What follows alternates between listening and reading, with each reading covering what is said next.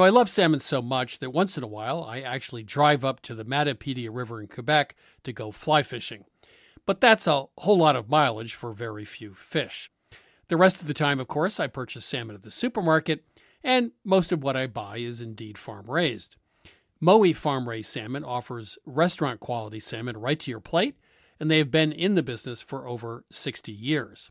It's available in 7 different origins: Norway, Scotland, Iceland, Ireland, Faroe Islands, Canada, and Chile. Each has its own distinctive taste and texture.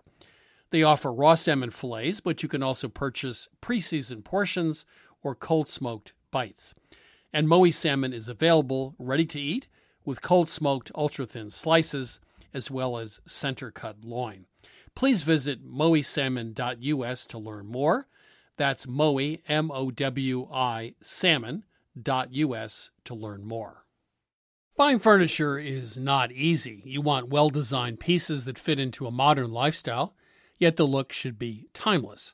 And you want a custom experience creating furniture designed specifically for your space. My suggestion is that you check out Cozy, a North American company that thoughtfully designs furniture for modern living. Their high-quality products are delivered quickly and are easy to assemble. Cozy also offers a great range of coffee tables, washable rugs, wall shelving, and credenzas. Their outdoor collection features high-quality modular sofas and sectionals made for outdoor living. You can visit their store in Toronto. Cozy now has expanded from an online market to their first in-person space, or go directly to their website at cozy.com. That's COZEY.com. Transform your living space today with Cozy. Visit cozy.com to start customizing your furniture today. I grew up with Vermont farmers who made do with tools they had on hand: a hammer, pliers, and baling twine, of course, for most jobs. When I became a cook, however, I found that having just the right knife, or maybe the perfect carbon steel skillet, made all the difference. And the right tool also added pleasure to my cooking. I truly enjoyed my time prepping as well as cooking food. And that also goes for a car. The all-new Lexus GX has an exceptional capability that will have you seeing possibilities you never knew existed. Its advanced technology and luxurious interior mean that wherever you go, you'll never go without. And that includes available dynamic sky panorama glass roof, available front row massaging seats, available 33-inch all-terrain tires, and available multi-terrain select. Live up to the all-new Lexus GX, luxury beyond limits. Experience amazing at your Lexus dealer. I like classic clothing that never goes out of style, and that's why I suggest you check out Quince, an online clothing store that focuses on timeless essentials at great prices. I recently bought a Mongolian cashmere sweater for under $100. It's a great sweater and a great deal. Now that warm weather is upon us, Quince has all the seasonal must-haves, like 100% European linen shirts from $30, performance polos, and versatile flow-knit activewear. The best part, all Quince items are priced 50 to 80% less than similar brands by partnering directly with top factories.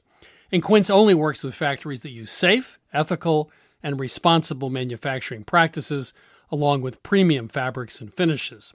Upgrade your wardrobe. Go to quince.com/milkstreet for free shipping on your order and 365-day returns. That's QUINCE.com/milkstreet to get free shipping and 365-day returns. Quince.com/milkstreet. Hi, this is Christopher Kimball, and thanks for downloading this week's podcast. You can get more from Milk Street by following us on Instagram at 177milkstreet.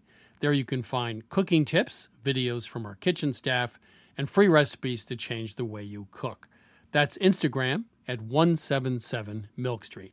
Now, please enjoy the show. This is Milk Street Radio from PRX. I'm your host, Christopher Kimball. Today, Missy Robbins is here to teach us the rules of making great pasta and sauces at home.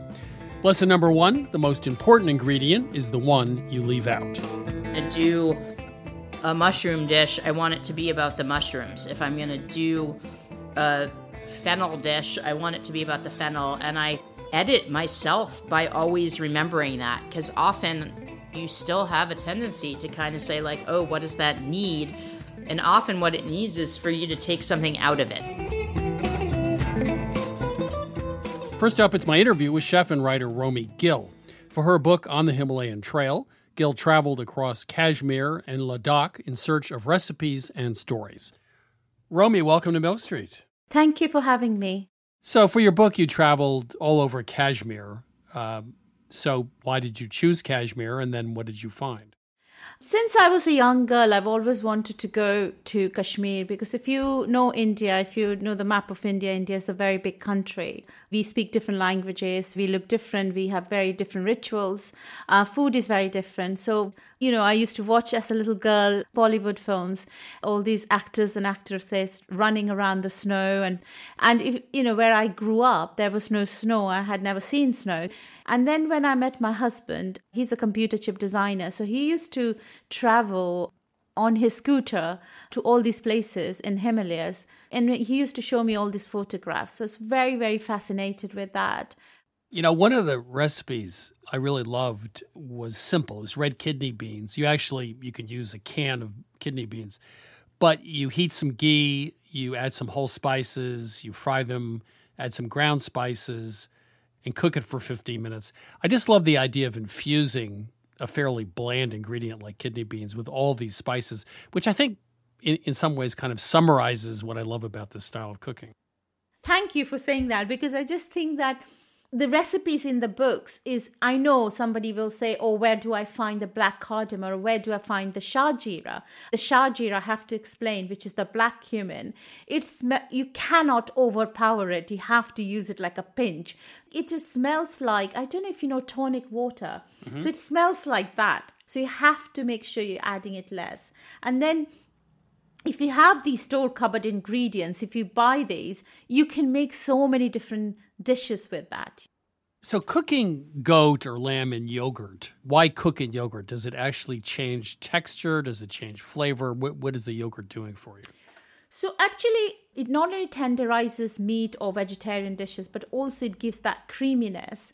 And also yogurt is something which is used widely in India in very, very different dishes. But I think these spices, when they use for certain dishes, certain things, like when they use in gushtaba, which is a meatball, which is cooked in the yogurt and then added mint on the top, it just works. I think yogurt, mint, and the spices, it works really well with the creaminess, but it also gives you a nice kind of a sour taste to the dishes. Many cultures have meatballs, and that includes Kashmiri cuisine too. But you stuff your meatballs with apricots, which I thought was really interesting. My friend, who is a wonderful chef called Pratik, he's Kashmiri Pandit. So his mom said that, Kashmiri Pandits use this as a meatball and they add the apricots when they're cooking. It is the utterly most delicious dish, because when you're biting in the meat, the sweetness comes, and then the wonderful spices that has when we are cooking the broth. I mean, you can find any apricots in the world, but those apricots, maybe the soil is different. It's just the most delicious apricots in the world. Well, you have the most delicious. We have the worst. So I haven't had a good apricot in 20 years for whatever reason. You talk a lot about Kashmiri saffron, and you talk about the fact there's a lot of fake saffron in the world, or low quality. So is Kashmiri saffron the best in the world, you think? It is indeed the best in the world.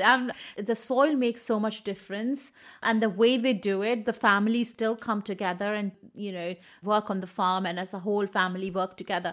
The saffron fields only bloom for a few weeks. You get really few stigmas out of a saffron, and they use each part of the flower. But if you don't know the right and the wrong saffron, the saffron which is from Kashmir, it's more floral. It's got the most lovely taste to it. And I have tasted so many different saffrons from Iran and from Spain and from other parts where they grow. I still think the saffron in Kashmir is the best in the world. Harissa, most people think about chili paste, but harissa is also a mutton recipe in Kashmir, right? It is. And it's also in Hyderabad in India, they have the harissa as well, where there is a Muslim culture. So when I went there, I tasted the harissa. It's very heavy. You cannot eat too much of it, but it's the most delicious, and it's a labor of love. If you're going to make it at home, it's a labor of love because it takes longer time. The meat is cooked on the bone. And when once it's slow cooked for a long time, then you shred it and then you cook it in the rice flour and then you blitz it and then you eat it with a flatbread. That's how I tasted in Chai Jai, which is a really modern cafe. And then I went to the Old Town, which is the old city in Srinagar, where a lot of workers, who go to work in the morning will go at 5 o'clock and eat that. And it keeps you filled for a whole day. It's so heavy. It's very rich and heavy, but it's the most delicious thing to have. But it's a labor of love. So give me one recipe that would be a good introduction for people. They can make at home that would really sort of sum up some of the great ways of thinking about food in Kashmir. I think the tabak mas, which is super easy, and the sheikh kebabs are super, super easy. But in sheikh kebabs, people might need saffron to have that flavor. If you don't have it, it's fine too. But tabak mas, which are the ribs, all you do is boil the meat in spices and then you fry them, shallow fry them or deep fry them. It's up to you.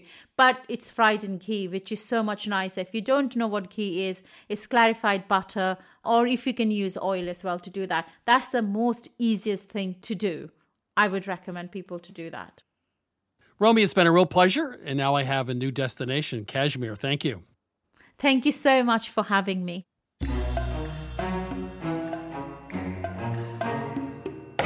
That was Romi Gill, author of On the Himalayan Trail.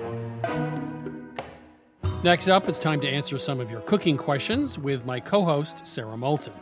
Sarah is the star of Sarah's Weeknight Meals on public television, also author of Home Cooking 101. Hey, Sarah, so you live in New York. Obviously, COVID's been going on for a while. Did you see your local food scene in your neighborhood change somehow during that time? What happened? There was none. Absolutely none. All the restaurants shut down. And then, as you know, what started happening, which was a happy thing, which I hope continues, although it's controversial, is all these outside areas where people can eat outside. Right. And suddenly we're looking like Paris, right. Except you're sitting next to the subway grate. So right. it isn't exactly, it's not quite not quite so cozy. What about the restarting of restaurants? Have a lot of them come back? They have. We lost some. We definitely did. They're still lacking in staffing, for sure. I walk around every day I walk. And on weekends, the young people are out. It's jam-packed. It's like you feel a joy. They're all out on the prowl. They're all looking for love. It's all the way it used to be. In all the wrong places. Well, I don't know about that. You know what I love? I love to go by a restaurant that's packed now that was empty a year and a half ago. Right. That does give you joy. Right, yeah. right. So, yeah. All right, let's take a call. Welcome to Milk Street. Who's calling? Hi, this is Jill Hurtzik from Portland, Oregon. Hi, Jill. How can we help you today? Hi, I have a question about baking with frozen blueberries. Okay. The recipes I've been using, I notice always say if you're using frozen blueberries, to use them, keep them frozen, don't thaw them out. Right. And the challenge I have with it is that, just recently I was making a blueberry coffee cake, and what I noticed was the temperature was 350 in the oven for about an hour. Because the blueberries were frozen, I ended up keeping it in there for 90 minutes, which then just baked the sides, the edges, but not the center. And then it took another hour. It was just a big mess. So I was wondering if you had any recommendations for that. Wow. I think something else is going on besides the blueberries. Have you ever made that particular coffee cake with fresh blueberries? No, first time. Everything I've ever heard corroborates what you just said, which is you should use the blueberries frozen. If you don't want them to sink to the bottom, you can toss them in a little flour or something. And you should increase the cooking time slightly, but not by a half an hour to an hour. I mean, that's crazy. Maybe you could tell us, what were the ingredients in the cake and what kind of pan you cooked it in. Okay, it was an 8 by 8 inch pan. And then for the cake, it said 2 cups of fresh blueberries, fresh or frozen, flour, baking powder, baking soda, salt, cinnamon, nutmeg, sugar, grated lemon zest. How much flour? 2 cups of flour, Well, I think that's the problem right there. Are you sure it said 2 cups of blueberries? Because 2 cups of flour and 2 cups of blueberries seems kind of crazy. Yeah, it says 1 pint and then in parentheses 2 cups of blueberries. Wow. Yeah. I mean, I would normally expect half a cup of blueberries, Yes, a me too. 3/4 cup, or not more than a cup. There's just not enough batter. And so you're ending up cooking a wet mess in the middle, right? Yeah. I agree 100%. I would just find a different recipe. I would say that's probably the problem. You can thaw out the blueberries if you want, toss them in flour, and then make sure you get rid of the excess. But I'm with you and Sarah. I normally would just throw in the frozen ones. Yeah, I agree. So it was supposed to be an hour. You cooked it for an hour and a half or 2 hours. And when you got finished cooking it, what was the inside like? After 90 minutes, I Right. didn't want the sides to burn or overcook, so then I just cut out the sides. And I love thing too it. is I kept stabbing it with a fork to see Right. if the center was done. And then after like 2 hours, it was just this gross mess that just was stabbed with a fork to death. So You made one terrible mistake. You did not capture this for TikTok because this would have gone viral. It's not you, it's the recipe. It is the recipe. Absolutely not your fault at all. And it's not the blueberries' fault either. So find a better recipe. That's all. Go to Serious Eats, for example. I always trust their work and look for a blueberry recipe like that. I think you'll see a very different proportion. Yes, yes. Jill, take care. Good luck. Thank you. thanks. Bye. Bye. Welcome to Milk Street. Who's calling? Peyton. And where are you calling from? I'm calling from hot and humid Orlando, Florida. How can we help you? So I love to cook, especially if I have a glass of wine, or like 3. But I have found myself not cooking as often lately. I'm cooking for one, and when I do cook, it's with a recipe. And I'm stuck eating the same thing for a week, or I'm stuck with all of these ingredients that I have no idea what to do with, and they just go bad. I'm wondering, can you help me cook for one and help me get out of this recipe rut? Oddly enough, I do cook for one. My kids often don't like what I make, and my wife is eating yogurt for dinner or something. So I like to think about 3 categories: rice, beans, and pasta. So on a Sunday, if you roast a chicken, like I often do, or roast a pork tenderloin or whatever, some protein, you can repurpose that in different ways by changing the base. You can use beans as a base, lentils, or you can use white beans or black beans. You can use rice as a base. You can use pasta as a base. So cooking a protein on a Sunday, repurposing it with different bases is another way of looking at it. Another way to think about it is to reverse it. And I'll make a big pot of black beans, for example, in an Instant Pot on a Sunday. That can go into all sorts of things, right? You can put that on rice. You can make a burrito out of it. You can refry it. I like basic things that pair with other things that work really nicely. A pot of rice has a zillion possibilities. You can add saffron to it. You can add spices to it. You can add protein to the top of it. You can also start with a sauce. You can do a classic soy sauce with some sort of vinegar or acid and a little bit of sugar, or fish sauce that way with lime juice, and make a bunch of that. And that can go over udon noodles or soba noodles or just over the roast chicken. So just having a simple sauce and a simple protein and some bases lets you mix and match. That's how I cook. Now, Sarah's going to tell you about her soup. Yeah, you're right. You're right. But let me just say, I agree with what Chris said, you know, in terms of all those starches are really great backdrops for protein. Other places you could repurpose leftovers is in soup. Also, frittatas are fantastic. Yeah, that's a good one. Yeah. You take leftover cooked vegetables and meats and even pastas and beans and just put it in a skillet, add some eggs, start it on top of the stove till the bottom sets, and then finish it in the oven. Also, burritos, or just rolling things up in tortillas and warming them up. But the other thing I was going to say, there's a couple of books out for cooking for 2, which at least will help you sort of narrow it down so you're cooking smaller amounts. One was done by Joe Yonan, and another one, Chris, who was Julia Child's editor? Judith Jones. Judith Jones. Judith Jones did a cooking for 2. One final thing, let's say you have a whole big head of broccoli and you know you're not going to eat it all. roast the whole thing or steam the whole thing because it will freeze beautifully once it's cooked. Okay. Milk Street did publish a book called Cookish, which has 6 ingredients. Most of this stuff is half an hour or less, and what it has is big flavors. It uses fermented sauces, chilies, spices, garlic, ginger, etc. You get a ton of flavor, and it's quick. So That's exactly what I need. all right. Okay. Thanks. All right. Thanks, Peyton. All right. Thank you so much. Bye. Okay. Great talking to you. Bye-bye. This is Milk Street Radio. Sarah and I are here to save you from culinary disaster. Please give us a call anytime. Our number is 855-426-9843. One more time, 855-426-9843. Or just email us at questions@milkstreetradio.com. Welcome to Milk Street. Who's calling? This is Aaron Vaught. Hi, Aaron. Where are you calling from? I'm coming from Arizona. What is your question today? How can we help you? So I was wondering about chicken breasts, how to make chicken breasts, like to cook them moist.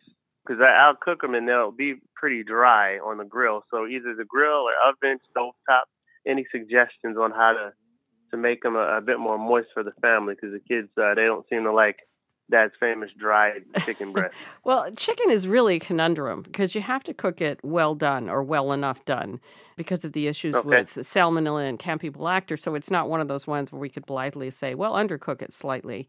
Although there is always carryover cooking time. So you can undercook it slightly, but then let it sit and finish cooking.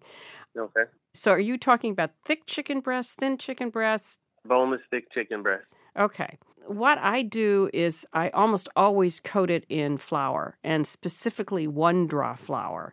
One-Draw flour, which is an instantized flour, it's the stuff that our grandmothers used to thicken gravies because it doesn't lump up. But what it also does is it tends to protect the quote-unquote white meat. So I use it also for boneless pork chops. And you'll find that just that little bit of extra insulation seems to help. So what I'll do is I'll coat the chicken breasts in that, and then I'll saute them. If they're really thick, you might want to let them finish a bit in the 350 oven for a few minutes, looking for temperature about what, Chris? Do you think 160? Mm-hmm. Yeah, in the thickest part of the breast. And then get them out and let them rest. But then I would make a sauce. Often I make a sauce in the pan, add a little chicken broth, and when you put the chicken back in briefly, a little bit of the flour will come off and thicken the sauce, and that helps. Another thing you could do is to pre-salt it. Dry brine it and let it sit covered in the fridge, for an hour, salt it on both sides, and then pat it dry before you cook it, and that will help too. Okay, and that'll help on the grill. Well, the grill is a whole different ball game. On the grill, I think your best friend would be just undercooking it. But salting it also would help there, too. And making sure you pat it dry and oil it before you get it on the grill, and then let it rest before you slice it. I mean, really, give it time, like any other meat. Anyway, Chris. Okay. 3 things. So first of all, you are determined to grill the chicken, or can we have other cooking methods? That would be the preferable way to cook it, but I'm open to suggestions. I mean, I'm sure you guys have tons of ideas, so I'm open. If you want to grill it, which is, walking on the wild side, I'd brine it. Skinless, boneless chicken breasts you can do in like half an hour. It's very quick. And make sure you pat them dry. And then chicken should never be cooked over high heat on a grill. I use medium-low heat, and it'll be fine. The best way to do it is to poach it. So get the chicken breasts, put them in water that's at 175 degrees. You could use chicken stock, but that's going to cost you more money. I would take a quarter cup or half cup, probably half a cup of soy sauce in a couple quarts of water because the soy sauce has some salt in it, which is great. And then put the chicken in and maintain that temperature 175 until the chicken breasts come up to 160 or 165. And that'll give you it's sort of a sous vide without a sous vide machine. That works really well. The last suggestion I have, if you want to grill, the best way to do chicken is spatchcock it, which means you get a heavy pair of scissors or a knife and cut out the backbone and flatten it and cook that on the grill flattened. Dry it off, oil, salt, medium-low, and then you'll get perfectly cooked chicken. But you really need the bones in the skin to protect the chicken because boneless, skinless chicken breasts on the grill protection. Is really, you got to be really careful. But I would definitely brine it if you do that, or poach it is the best method. Brine or poach. Okay, very good. Yeah. I will actually probably try all of that. Great. To see which one I can do best. Thank you. Okay. All right. Bye-bye. Bye-bye. You're listening to Milk Street Radio. Up next, Chef Missy Robbins teaches us Pasta 101. That's coming up after the break. I'm Christopher Kimball, and now here's a word from our friends at Allagash Brewing Company, who love food as much as we do here at Milk Street. Hi, this is Jason Perkins. I'm the brewmaster at Allagash, and I've been making Allagash White in Portland, Maine since 1999. So a white beer is a very old style of beer. Traditionally, it was brewed with spices of some type, typically coriander and orange peel. And I think one of the things that makes Allagash White distinctive and different is the rare combination of complexity and drinkability. And it's sometimes remarkable to stop and realize that I never get tired of it. You know, I'll open a can or I'll pour a glass, and the first sip, and I'm like, man, this beer is good. There are a lot of different ways that folks can enjoy an Allagash White, and here are some of the examples of what folks here at the brewery like to do. My favorite thing to pair with an Allagash White is simple, beautiful seared scallops over a bed of fresh greens with blood orange and shaved fennel. My favorite would probably have to be like an Italian or a hoagie, capicola, pickled vegetables, crusty bread. It's got that nice lemony, zesty character that just gets you ready for the next bite. The ultimate pairing for me is this dish called Bossam, which is this like big pork shoulder with like salt and brown sugar. We also call it candy pork in my house, and a little like scallion ginger sauce. It's like lettuce, rice, pork, sip of white, lettuce, rice, pork, sip of white, and it's just perfection. My other top choice was like a hot dog. Like, just have a hot dog and have an Allagash White. You don't need to dress it up. There's something about mussels with beer, especially the white, that is just so good. I feel like it goes really well with different soft cheeses that aren't too dominant, but then also with like spicy Indian food. So I think it's just really versatile. I could imagine like something like lemon meringue pie. That would be really nice. Pairing Allagash White with carrot cake is a thing of beauty. This maybe it sounds really boring, but pepperoni pizza. I feel like after a long week, having like a nice warm pepperoni pizza and a cold Allagash White is just like you made it. Like you did your week. You deserve this pizza. You deserve this beer. It's perfect in summer. It's perfect in winter. I haven't really found a flavor that I don't think works really well with Allagash White. Yeah, so not only do I drink it while I cook, I often cook with it. So if I'm creating some kind of stew, I'll add a little bit of Allagash White to it. A lot of people use Allagash White in like a fried fish batter. Anywhere where you can add like a spritz of lemon or a spritz of lime, that could be the beer. We are very food-minded here at Allagash, obviously. And I think because of that, Allagash White is kind of subtle in a way that not all beers are, and I think that makes it very food-friendly. I think it tends to unlock qualities in the food that you otherwise wouldn't necessarily notice. Like it's not too hoppy or it's not too sweet, so it sits right in the middle and sort of brings the flavors of the dish to life. If you ask anyone here at Allagash, we're pretty much all stands for this beer. We love it so much because every time you have it, you pick up something new. Every time you come back to it, you're reminded like, oh wow, yeah, that's really good. This is Jason Perkins again. Just want to say thanks to everyone at Allagash for sharing. You can try Allagash White at home, too. Head to allagash.com/locator to find Allagash White near you. For 21 plus only, please drink responsibly. Allagash Brewing Company, Portland, Maine. This is Milk Street Radio. I'm your host, Christopher Kimball. Right now, it's my interview with Missy Robbins. She's the chef-owner of the restaurants Lilia and Missy in Brooklyn. She's also the author of Pasta, the Spirit and Craft of Italy's Greatest Food with Recipes. Missy, welcome to Milk Street. Thank you so much for having me. There are three reasons I love you in this book. Let me do them in order. The first is, and I've been fighting this fight for 30 years, in Italy, people flavor olive oil with garlic like a smashed clove. And this idea of mincing garlic and throwing it all over the place is crazy. And you agree with me, which is great. Number 2, Tuscany's overrated. Yes.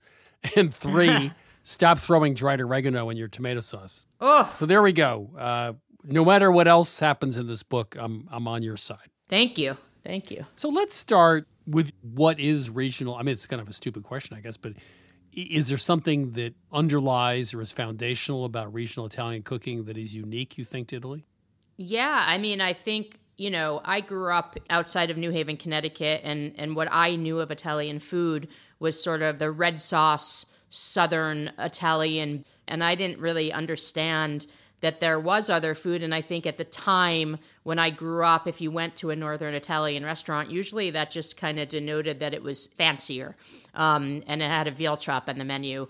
And when I really started getting into Italian cooking, I didn't even understand what regional cooking was. I learned very quickly there were 20 regions in Italy, and each one has a really distinctive cuisine, and that's based on geography, culture, ingredients. What you find in the North is very different than what you find in the South. It also has to do with sort of socioeconomic differences in regions.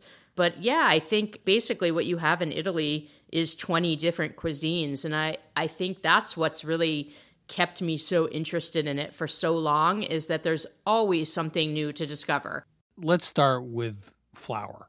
Do you want to explain to listeners what 00 is and because I think there's some confusion about what that means, and also whether you want a soft wheat, you want semolina, some durum wheat in there. What's the right mix? So I do 2 different things. So for my fresh egg dough, I use only 00. And let me preface all of this by this is personal preference. This is years of making pasta and experimenting and tasting and deciding that this is my thing. And I don't shun anyone else for doing it another way, but this is how I do it. So 00 is a very finely milled, very powdery, soft flour in its simplest terms. And it just mixed with egg yolk, which is also the only way I make my egg dough. I don't use any whites in it. Just creates this very, very tender pasta. And it's what I kind of learned when I was in Italy, and then what I learned when I went to work with Tony Mansuano in Chicago. And that was really my real education in Italian cooking and pasta. And I think that gets ingrained in you when you're a young chef and you sort of pick up on things that seem right because more than one person's doing them in a place that you learned. And then for my extruded dough, which is basically what you make dried pasta with, I use semolina and water. And then for sort of hand shaping Southern shapes, so that orecchiette, trofie, things like that, I actually created a dough for this book because I had never used that in the restaurants, and I am so pleased with this dough. But I came up with a ratio of semolina, water, and a little bit of 00, which just creates, again, a little bit more tenderness, but also the semolina and the water allows it to have stretchiness, which you need for those shapes. You have to be able to pull them in a way that you don't when you're making, a fettuccine, for instance. So let's do some do's and don'ts, just basic pasta making. You mentioned you use egg yolks. You don't use whole eggs. Why not the whites? The yolks just make a richer, less elastic dough. Okay. And for fresh pasta, I just want that I want structure in it, but I want it to be really tender and elegant and with a little less bite than white yields. And you also said that all of the moisture in the dough is provided by the egg yolk, correct?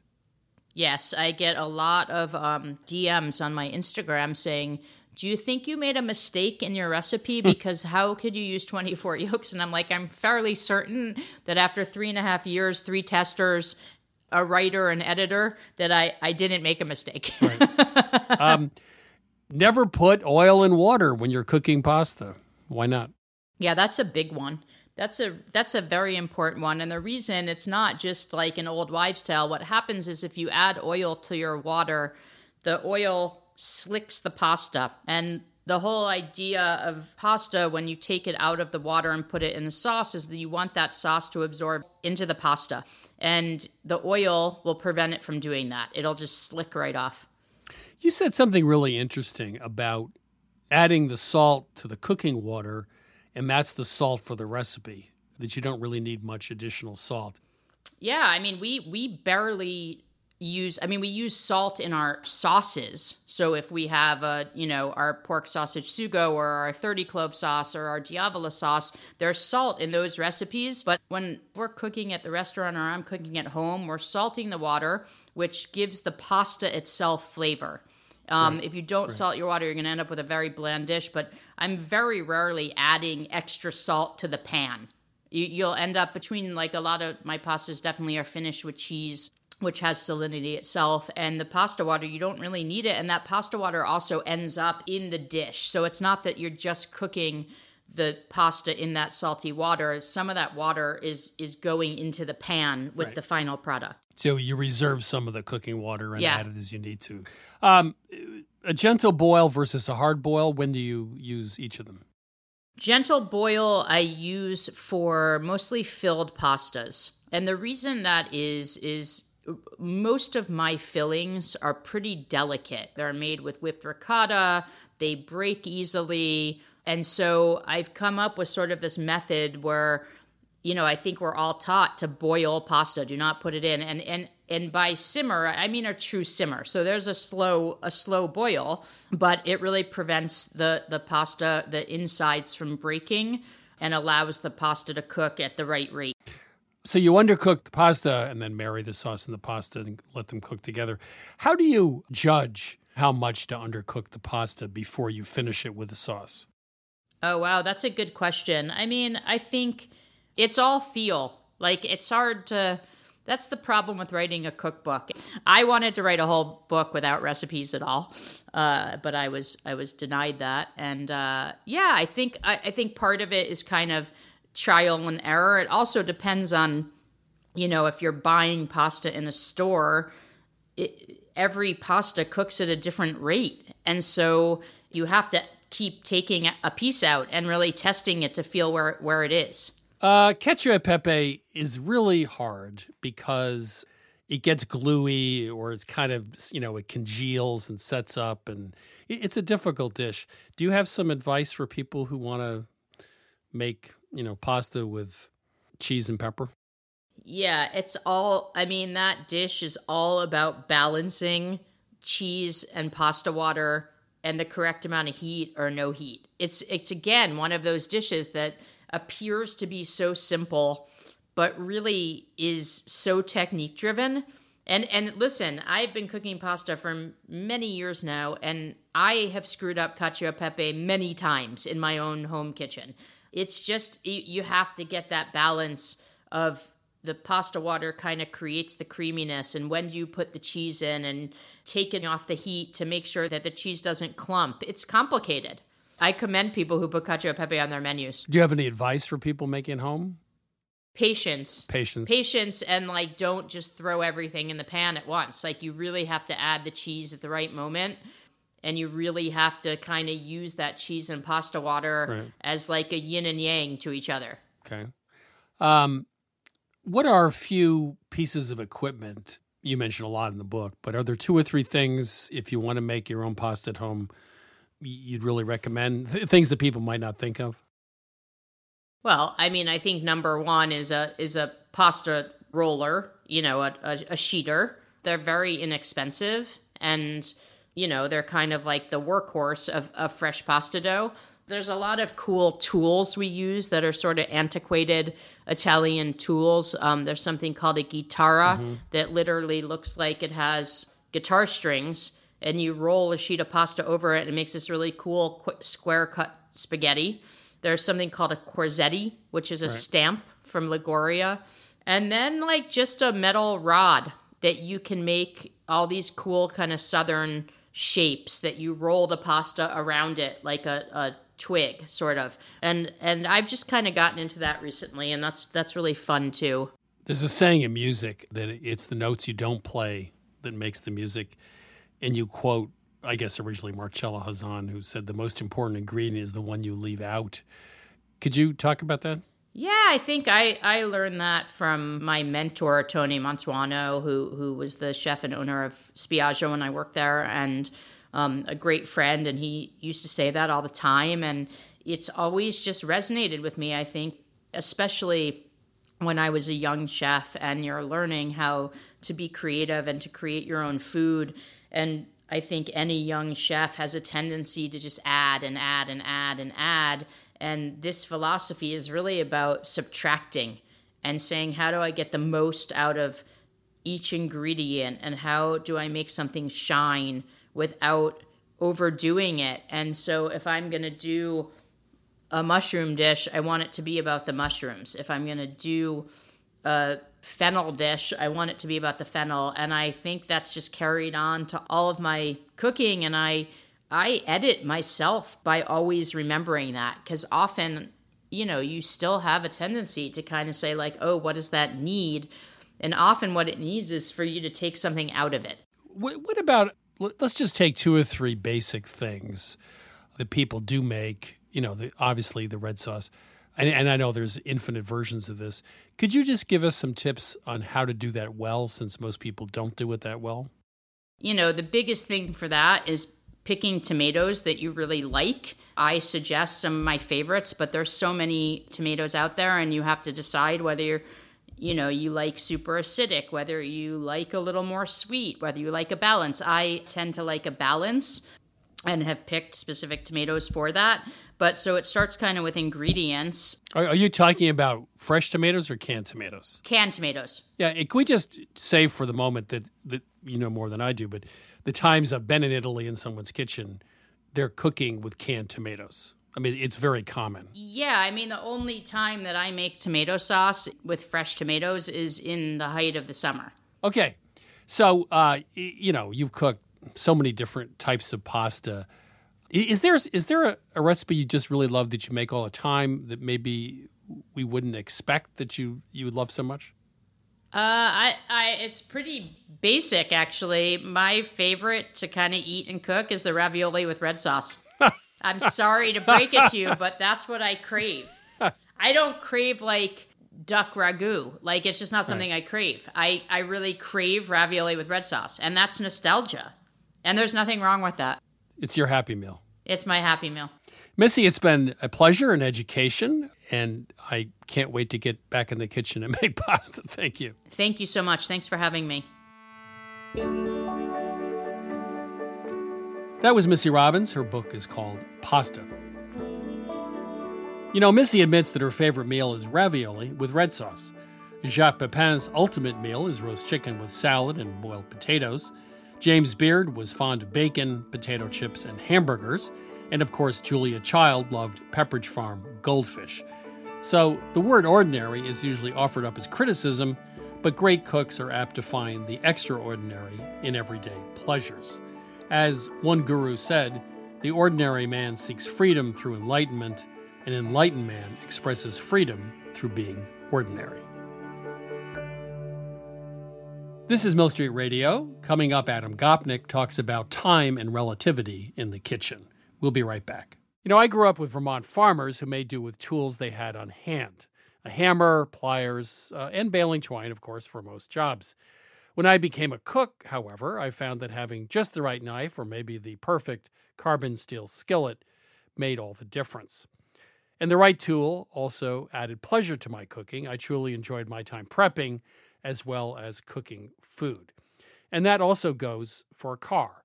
The all-new Lexus GX has an exceptional capability that will have you seeing possibilities you never knew existed. Its advanced technology and luxurious interior mean that wherever you go, you'll never go without. And that includes available dynamic sky panorama glass roof, available front row massaging seats, available 33-inch all-terrain tires, and available multi-terrain select. Live up to the all-new Lexus GX, luxury beyond limits. Experience amazing at your Lexus dealer. I love salmon so much that once in a while I actually drive up to the Matapedia River in Quebec to go fly fishing. But that's a whole lot of mileage for very few fish. The rest of the time, of course, I purchase salmon at the supermarket, and most of what I buy is indeed farm-raised. Mowi farm-raised salmon offers restaurant-quality salmon right to your plate, and they have been in the business for over 60 years. It's available in 7 different origins: Norway, Scotland, Iceland, Ireland, Faroe Islands, Canada, and Chile. Each has its own distinctive taste and texture. They offer raw salmon fillets, but you can also purchase pre-seasoned portions or cold-smoked bites. And Mowi salmon is available ready to eat with cold-smoked ultra-thin slices as well as center-cut loin. Please visit mowisalmon.us to learn more. That's Mowi, M-O-W-I, salmon.us to learn more. Ever catch yourself eating the same flavorless dinner 3 days in a row? Dreaming of something better? Well, HelloFresh is your guilt-free dream come true, baby. It's me, Keke Palmer. Let's wake up those taste buds with hot, juicy pecan-crusted chicken or garlic butter shrimp scampi. Hello Fresh. Stop dreaming of all the delicious possibilities and dig in at HelloFresh.com. Let's get this dinner party started. This message comes from BOF sponsor eBay. You'll know real when you get it. It'll say eBay Authenticity Guarantee. And you'll feel it. Maybe it's a head-turning handbag, a watch that says it all, jewelry that makes you look like the gem, or sneakers and streetwear so fresh every step feels fly. eBay gets it. So look for the blue check mark next to that thing you love and be confident that every inch, stitch, sole, and logo is checked by experts. With eBay Authenticity Guarantee, you can trust that feeling of real is always in reach. Ensure your next purchase is the real deal. Visit ebay.com for terms. Mom deserves the best, and there's no better place to shop for Mother's Day than Whole Foods Market. They're your destination for unbeatable savings, from premium gifts to show-stopping flowers and irresistible desserts. Start by saving 33% with Prime on all body care and candles. Then get a 15-stem bunch of tulips for just $9.99 each with Prime. Round out Mom's menu with festive rosé, irresistible berry chantilly cake, and more special treats. Come celebrate Mother's Day at Whole Foods Market.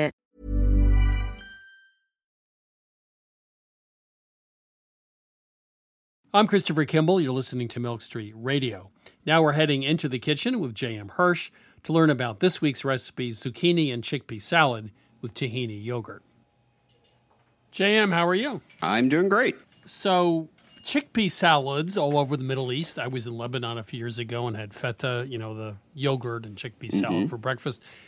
But you squirreled off to London. As I am wont to do.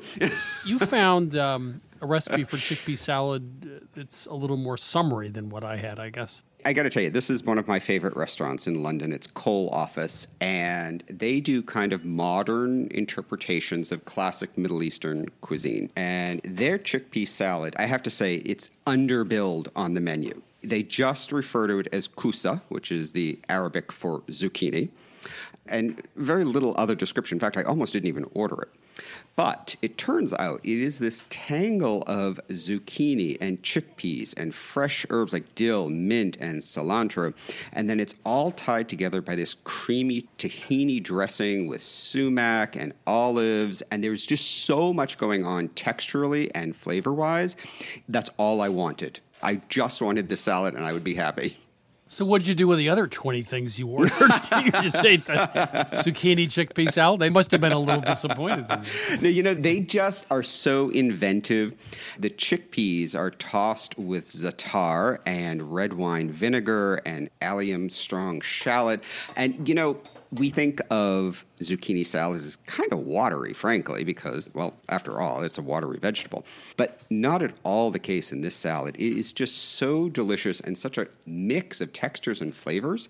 And again, that creamy yogurt tahini lemon dressing, oh my God, I would put that on anything. So how are you prepping the zucchini? Is it just sliced or what? It's just sliced and salted to drain off a little bit of the water. It's very simple.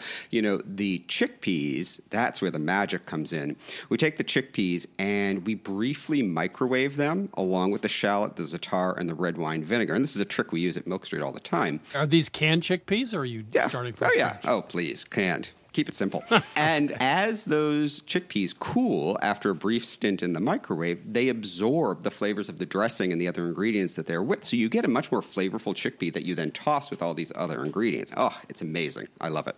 So an underbuilt, mild-mannered zucchini and chickpea salad with tahini yogurt turned out to be the best thing you had at Cole office in London. Thank you, JM. Thank you. You can get the recipe for zucchini and chickpea salad with tahini yogurt at milkstreetradio.com. I'm Christopher Kimball. You're listening to Milk Street Radio. Right now, Sarah and I will be taking a few more of your calls. Welcome to Milk Street. Who's calling? This is Andy Leaf. How are you? Good. How are you? Good, good. Where are you calling from? Burlington, Vermont. Oh, nice. Excellent. Excellent. I knew Chris would approve. How can we help you today? My grandmother used to make a dessert, and she taught me about vacuum with it. And what you did, you took a glass and turned it upside down, and there was fruit on the bottom and some sort of biscuit or pudding or something on top. And, it was baked in the oven. And all the juices from the fruit went up into the glass. I can't remember the recipe. I just remember the vacuum.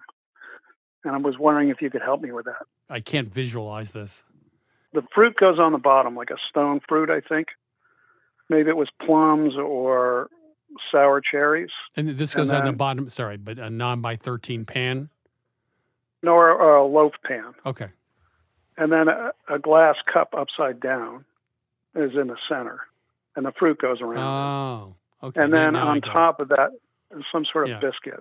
I got it. When you bake it, all the juices run up and are vacuumed into the cup.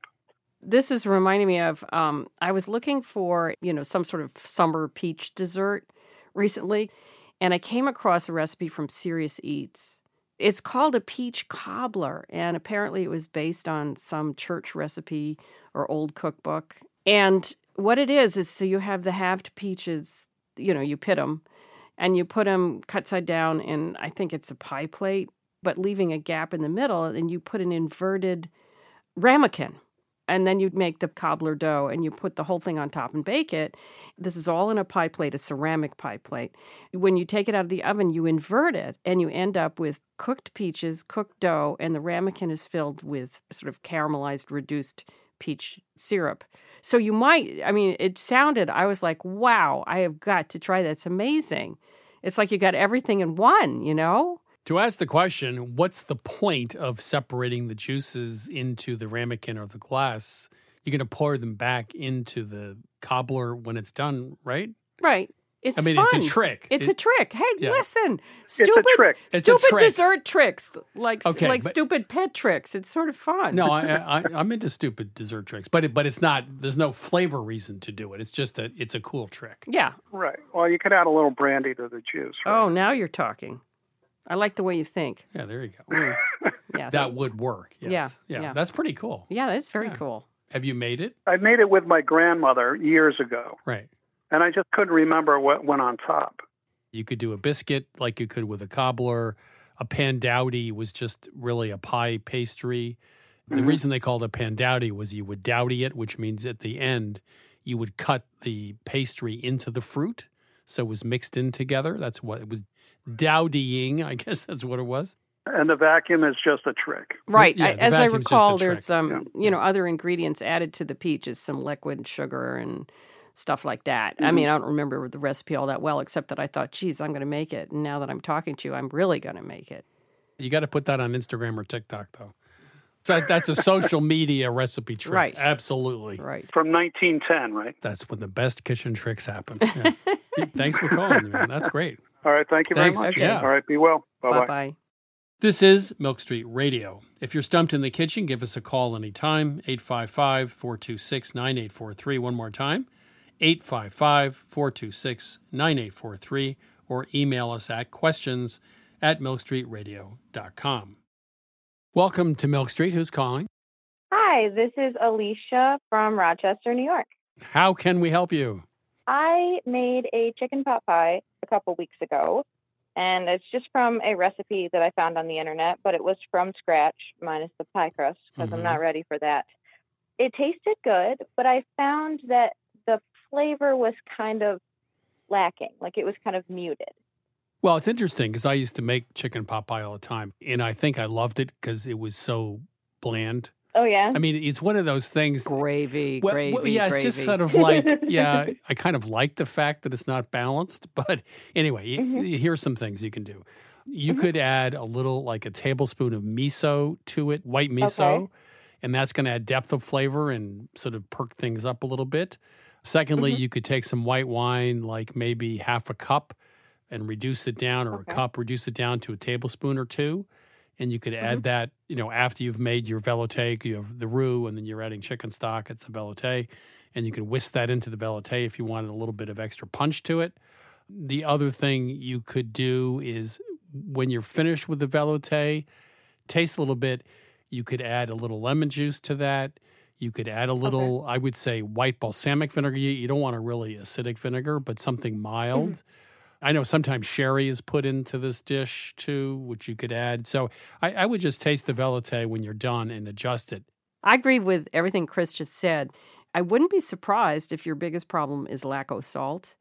But one other thing I thought when Chris was making all his suggestions is you could add a tiny dash of sherry vinegar, because then you'd get both the acid and the sherry taste. That's a high acid vinegar, but if you were circumspect with it, it might do two things. Give that nice sherry flavor, which goes wonderfully with chicken, and also a little bit of acid. I think what you're looking for in chicken pot pie is a pointer upper. And the 4 pointer uppers that are most commonly used are salt, acid, sugar, chilies.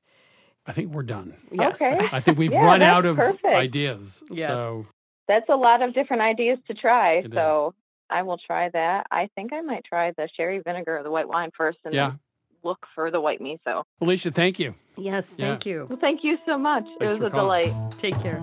Thank you. Bye. Bye-bye. This is Milk Street Radio. Right now it's time to check in with Adam Gopnik.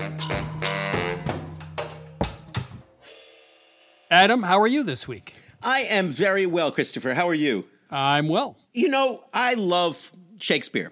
And one of my favorite bits of Shakespeare is the one that Rosalind speaks in As You Like It, where she talks about how differently we experience time in different places and how differently different people experience time. You remember, time travels in different paces with different persons.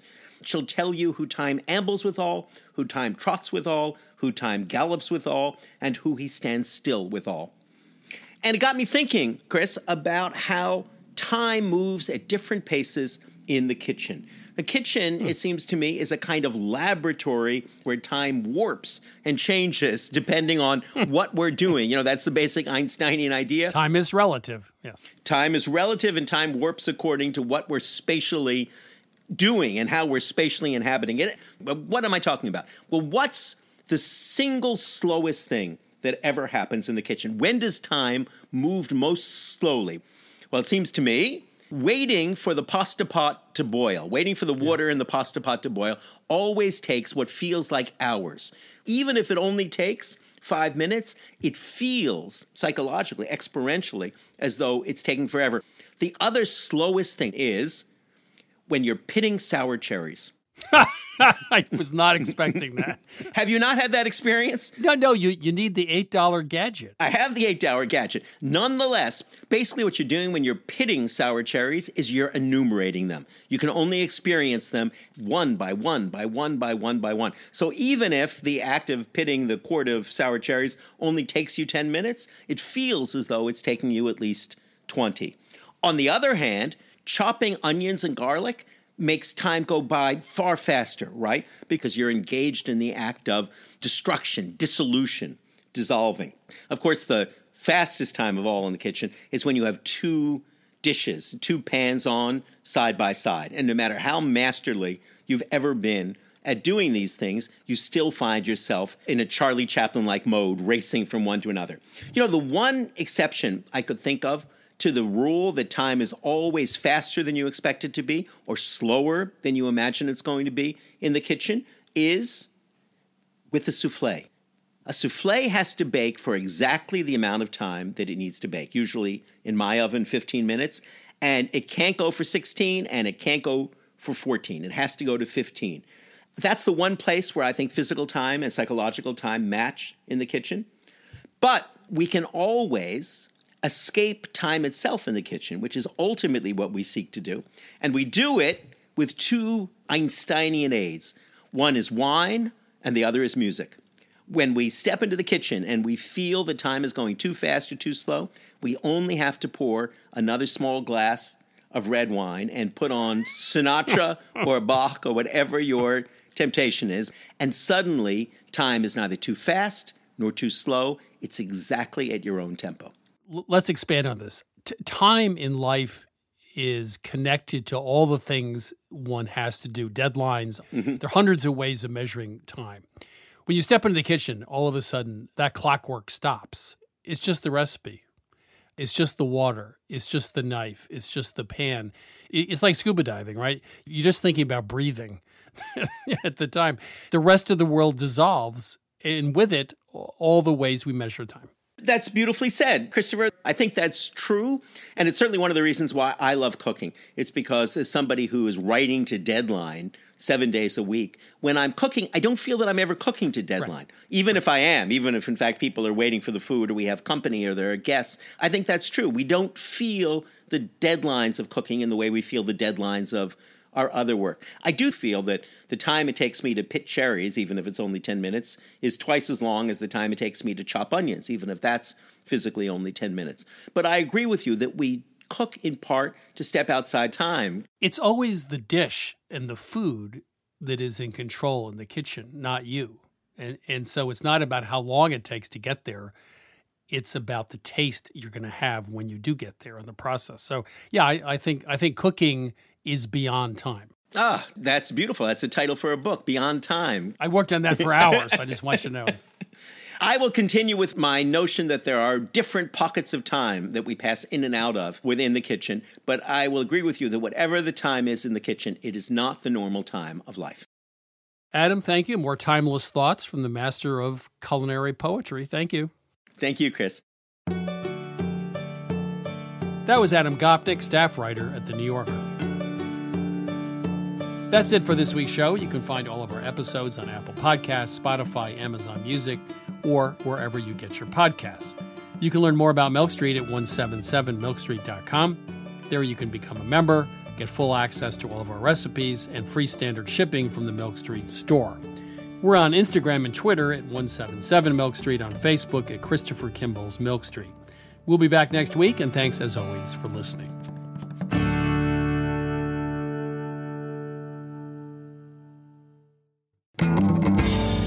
Christopher Kimball's Milk Street Radio is produced by Milk Street in association with GBH. Co-founder Melissa Baldino. Executive producer Annie Sensabaugh. Senior editor Melissa Allison. Producer Sarah Clapp. Assistant producer Caroline Davis, with production help from Debbie Paddock. Additional editing by Sydney Lewis. Audio mixing by Jay Allison at Atlantic Public Media in Woods Hole, Massachusetts. Theme music by Chubop Crew. Additional music by George Brindle Egloff. Christopher Kimball's Milk Street Radio is distributed by PRX.